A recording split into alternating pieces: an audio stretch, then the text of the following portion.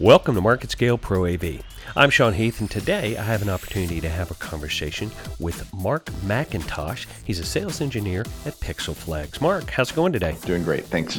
In the world of Pro AV, there is a psychological component that comes along with walking into an installation, and that is you create an atmosphere in any given installation. There's a point to the project.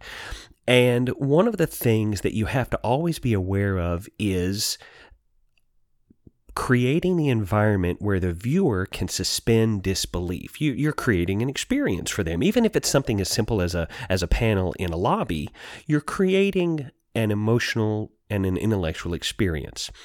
And nothing for me personally breaks that fantasy or that image more than thinking that I need glasses because the image doesn't look right. That is the most frustrating thing in the world to me, because I literally think maybe 10 times a day, do I need glasses?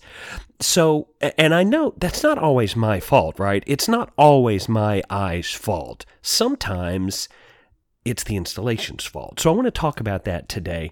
First, let's talk about resolution and how it relates to a physical space. What sort of calculations do you have to take into account when you're first planning an installation? Well, whenever we talk about resolution, the thing that people confuse most of the time in LED industry is pixel pitch versus resolution.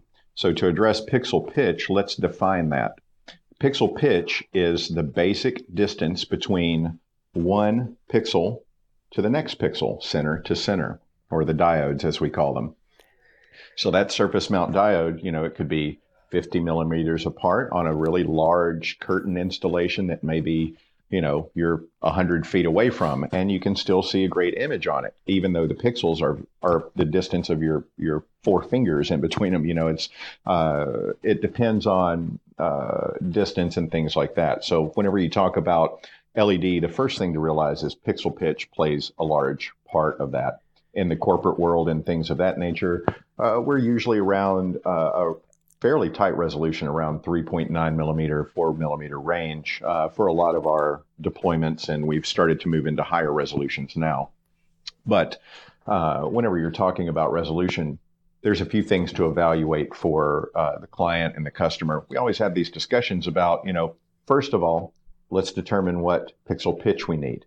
The way that you determine the pixel pitch is how far away is your first viewer?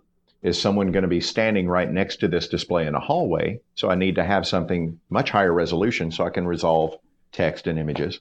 Or is it a billboard that someone is only going to see from 100 feet away? Take, for example, the digital billboards that you see driving down the street. Those might be a 10, 15, or even 20 millimeter spacing in between the pixels. It's a relatively low resolution. But because the surface is so large and it's so far away from you, your eye does all the math and puts that image together, and the light just works that way. In contrast, whenever we talk about, here's where the inherent problem is. Everyone that creates graphics are used to what? HD graphics, right? You have HD, now we have 2K, we have 4K, and televisions are even starting to get into the 8K space with the most recent technology developments. And that's fine, but whenever you talk about LED, typically you're going to be a much, much smaller pixel space. So whenever you say you see something and you think you need glasses, or it looks blurry, or the resolution is a little bit off, it probably is. The content was likely created at a size that's much larger than the display, or sometimes even smaller than the display, and has been scaled. And as you know, with scaling, you get interpolation of pixels and a lot of things that are going on that make the text or image blurry or not non-existent, even to where you put a high resolution like a 1920 by 1080 image into a much smaller LED, and all of a sudden this beautiful ad that you created with all this text looks like a few black lines where the text used to be, because the pixels are just not there. Now, one of the questions that I have is I'm quite sure that there is an algorithm that takes pixel pitch and plugs it into a formula with viewing distance and comes up with a best case situation. The average viewing distance is a pretty simple calculation. You just walk into the room and measure how far away the eyeballs are going to be from the display. Mm-hmm. But don't you also have to take into account ambient lighting, sunlight, natural light, and things like that when you're doing your distance calculation for resolution as well? Not so much, because of the way that or the way that LED functions, emitting light instead of reflecting light, such as a projection. Basically, whenever we are dealing with exterior conditions such as lighting from stage, lighting in a corporate boardroom, or even daylight where we have an outdoor product, we have different LED products that have different brightness levels and sustainability or IP ratings for outdoor. So we just basically change the diode and the brightness to compete with those. If you're in sunlight, of course, you need our outdoor product. It's going to be super bright. So there is I think, a misconception that all images are just merely optical illusions. What you put on the screen is actually there. Now, you mentioned earlier that the eye has to interpret and do the math, but there's an awful lot of math that you can physically do before the viewer ever even enters into the equation. I would like to know your thoughts on how resolution can actually change the nature of the content that's put on the screen. Sure. Well, I mean, obviously, it depends on what you're trying to convey in terms of a message, emotion, whatever that might be. It could just be a lighting effect, color. There's a lot of installations that we do that just have to do with transmitting color and a feel to a room more often than, as much as the video and things that it portrays. So resolution definitely plays into that and plays into, I'm trying to figure out the best way to actually answer the question for you. Let me approach it this way. Pixel perfect content, in other words, content that you produce at the correct resolution that is provided to you whenever you are using an LED surface, which can also be calculated by just knowing the product and knowing how many pixels are on each panel and, then calculating out how many panels there are. Whenever you do content that is, if you create content that is not for the intended size or intended resolution of the LED, it definitely doesn't. It can work. It still conveys a message, but again, it's blurry. It doesn't have the same impact as something that is pixel perfect and created exactly for the surface. I don't know if that really answers your question. Absolutely, it does. Absolutely, it does. Let's talk about that then. Let's talk about the best case scenario and the worst case scenario. Let's start off with the negative first. Talk to me about a situation where the resolution was off just a little bit and it just totally tanked a space. Well, here's a really good, I think a good example for that is most people that design always talk about aspect ratio because they're typically dealing with HD formats, 4K formats, television, movie, cinema style formats. So everybody's used to that. They're also used to the standard resolutions that you see on a television, like a 1920 1080 or a 640 by 480 for old school televisions. Everyone that's in the graphics industry are familiar with those numbers and familiar with those standards. Whenever you get to an LED product and an LED wall, you throw that out the door, because basically the products can be built in such unique ways that we could do banners that wrap all the way, as an example, around a football stadium. You've seen those before. You see them on TV every time you turn on the game. There's an LED banner that wraps all the way around the football field. Typical resolution for some of those is around 20,000 pixels wide or more. Some of them are up to 80 and 100,000 pixels wide, but they're only 80 pixels tall or 128 pixels tall. So you've got this really strange aspect ratio. You can't put that you could put it into an aspect ratio. You can calculate the ratio of the space, but it doesn't really apply to any of our standard conventions. So when you are dealing with LED, you want to definitely speak with whoever is providing the LED, first of all, and find out the product. You want to find out the resolution. You want to find out the color depth. Certain newer products have more color depth, which results in a better image on the LED. We're moving away from 8-bit color and moving into 10-bit and 12-bit color ranges, which enhance the gradients and enhance the colors. So there's a lot of things that can be discussed on the front end to find out that correct resolution and correct way to get your graphics created for the product. Once you have that information, then you just you need to create to that pixel space, and everything will be sharp as a tack. You mentioned catching an issue before the installation takes place, which seems to be a best case scenario. You'd really love to catch it before you've done the installation. Yes. Talk to me about a situation where you caught a resolution miscalculation before an installation and you were able to recalibrate so that the installation was able to continue, but you were able to recalibrate and finalize what turned out to be a really good image. And I've had situations where the content team was not advised on how to create the content, and they provided standard HD television sized content, 1920 by 1080. Of course, that was incorrect for the installation that we were doing, and very wrong in a sense, because it was a cylinder that wrapped all the way around. It was a 360-degree LED structure. To resolve that issue, we used a media server on our end to basically resize the image and just repeat it 4 times around the cylinder.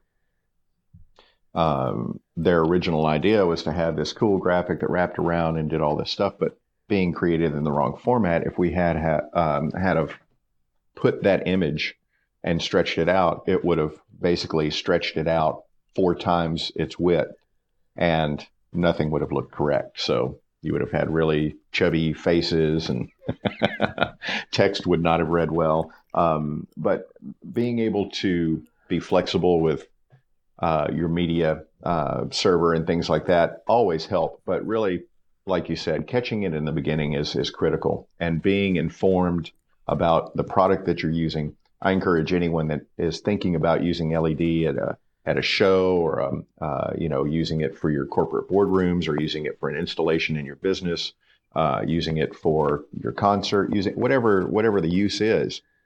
Just stay close in contact with either the provider or the manufacturer of the product that you're using, so that you know those resolutions and you create specifically to that. It's such a huge benefit to know those numbers and to make things right in the beginning, because if you do get there and things are not sized correctly, there's potential for loss of information. If I need to resize and maintain, we discussed aspect ratio. So if you create a 4K video as an example, and I've got a lot less resolution than that, and it's not particularly in a 16:9 ratio for our LED, which happens often. It's not always a 16:9. And to fit that content in, maybe I just need to stretch it a little bit and, reduce the height by 20%. Well, the problem is, if I reduce the height of that file by 20%, it makes people look, chubby. If I stretch it out height-wise, it makes them look thin. And you want to maintain that aspect ratio. So what we typically will have to do is oversize that clip a little bit and make it meet the top edge and bottom edge, and just bleed off the sides, or vice versa. Make it a little bit bigger where it touches each side, or even being selective about the portion of content that we want to use out of the center of the image. Now, as someone who's obsessed with image and with the way things look, I have to ask you a side question. Yep. As far as text, does incorrect kerning just drive you nuts? Yes, it does. Well, it's funny because I'm actually from a graphic arts background myself. I worked in the print industry and was a typesetter and graphic artist for many years, and errors in text drive me bonkers. I had a feeling that was the case. You and I are both cut from the same cloth. So I have another question about resolution. We mentioned, 2K, 4K, now some TV manufacturers even dabbling in 8K. At some point, aren't we going to get displays that are more real than real? At some point, aren't we going to reach a resolution that's the equivalent of having a 700-mile-an-hour car that you never drive over 70? Oh, absolutely. Well, we're already there. To be quite honest, whenever we're talking about 4K, people don't see in 4K. If you're sitting, 4 to 6 feet away from a 4K television, you're not really gaining the benefits of that television, especially once you get to like the 10-foot range. I could put a 4K and a 1080 side by side, and it would be very, very difficult for you to tell the subtle differences. Now, of course, there's more resolution, there's more detail, and you'll see that in fine things like, a flock of a million birds flying across the screen. You might be able to actually see the wings of a few of the birds instead of the white dots that are going across the 1080p screen. You might be able to define the hair a little bit more on a subject that's on the screen. But when we're talking about 8K and anything beyond that, to me, it's really pointless in a visual sense. I mean, they'll go there for the technology, but where we need to be as humans, it's not necessary. That's a very, that number is just not needed. We don't need that much resolution in front of our face. Well, as we wrap up today, I want to ask you to basically choose your favorite child. Tell me about a project that you worked on that just everything about it just really resonated with you, from the location to the space to the project. Tell me about what you would consider one of your favorite projects. Well, in the interest of time, I will mention one, but there's an honorable mention. We did working with Elite Multimedia, and Pixelflex, we built a half court. We have the only LED basketball court that's certified by the NBA. And we built a half court for the Nike 31 Jordan release. And that was a really fascinating project. There was a lot of moving components. There was a high resolution LED wall displaying all the graphics behind us, the LED floor, all of the lighting and everything tied in. We used LiDAR, which is laser radar, to scan the floor. We used cameras to scan the goal. We had Kinect sensors to scan the players. And we were basically interpreting data in real time. And it was a dunk contest for the kids. So they would come try on the shoes. They'd go out on the court. They'd do a dunk. And it would measure their air time, height of the jump, and if they made it or not. That was a really cool project. But the one that I really want to mention is one that we just completed in California for a company called NetApp. Most people don't know who NetApp are. They're behind a lot of the larger companies in the world for infrastructure and data management and things of that nature. They just reorganized their campus in California and reduced their overall size, and they wanted to focus on their what they call Building 1. And in this building is where they bring all their potential clients and customers in. And just like many other corporate offices and things like that, people realize that they're not just building an office for someone to visit. To really draw someone in, people enjoy that experience. And this is a job that is truly exemplifies an experience. Whenever you walk in, we used our flexible product from Pixelflex to create a very unique structure. It consists of 18 what we refer to as fins. It looks like the sail on a boat, and those go up. They're about 14 feet tall and they all lean in, and they're also layered and curved, and they wrap all the way around a circular theater in the center of the room that they call the Oculus. So it was very difficult because they are 14-foot tall fins. It looks like a waffle whenever the frame looks like a waffle. So you have to install each one of these modules by hand and line up the pixels by hand. Everything is held on by magnets. But we wrapped the entire theater with these 18 fins over the doorways to enter into the center. But the project itself we spent over a year planning to do this project. And it took us about 2 weeks to facilitate the installation, about 1 week of a lot of labor getting the product up, getting the frames mounted, and then about a week of tying everything together. And we've also had lots of visits going back. But the overall experience of walking into that room and seeing this unique LED in the center and their capabilities of creating graphics that exemplify the different verticals that they're a part of and that they participate in as a company, and ways to deliver information and welcome people into the room. They add messages to it, so when they know a specific client is coming, they can walk into the room and it's almost branded for them. So it really is an experience. It's very beautiful, and it's one of the most unique installations I've ever built. Well, I now have another item on my bucket list. Just one more place I have to travel, so thanks, Mark. I was starting to clear that thing out, and now you just made it one step longer. Well, I tell you, if there's one installation that I've ever done that I would recommend that people go see, and they have clients that are scheduling time to come visit just so they can see this because they heard about it. So really proud of that installation, really proud of the things that we've accomplished as a manufacturer. So there's a lot of good stuff coming. That is really cool to hear about. Thanks so much for sharing that. Today, I've had the privilege of having a conversation with Mark McIntosh, sales engineer at PixelFlex. Mark, thanks so much for taking the time. This is really cool. I do appreciate it. It was great talking with you. Thank you so much for the time. Thank you for listening to this episode of our podcast. If you'd like to find out more or listen to previous episodes, go to marketscale.com/industries. And if you have a chance, subscribe to the MarketScale publications for the latest articles, videos, and podcasts from your favorite industries.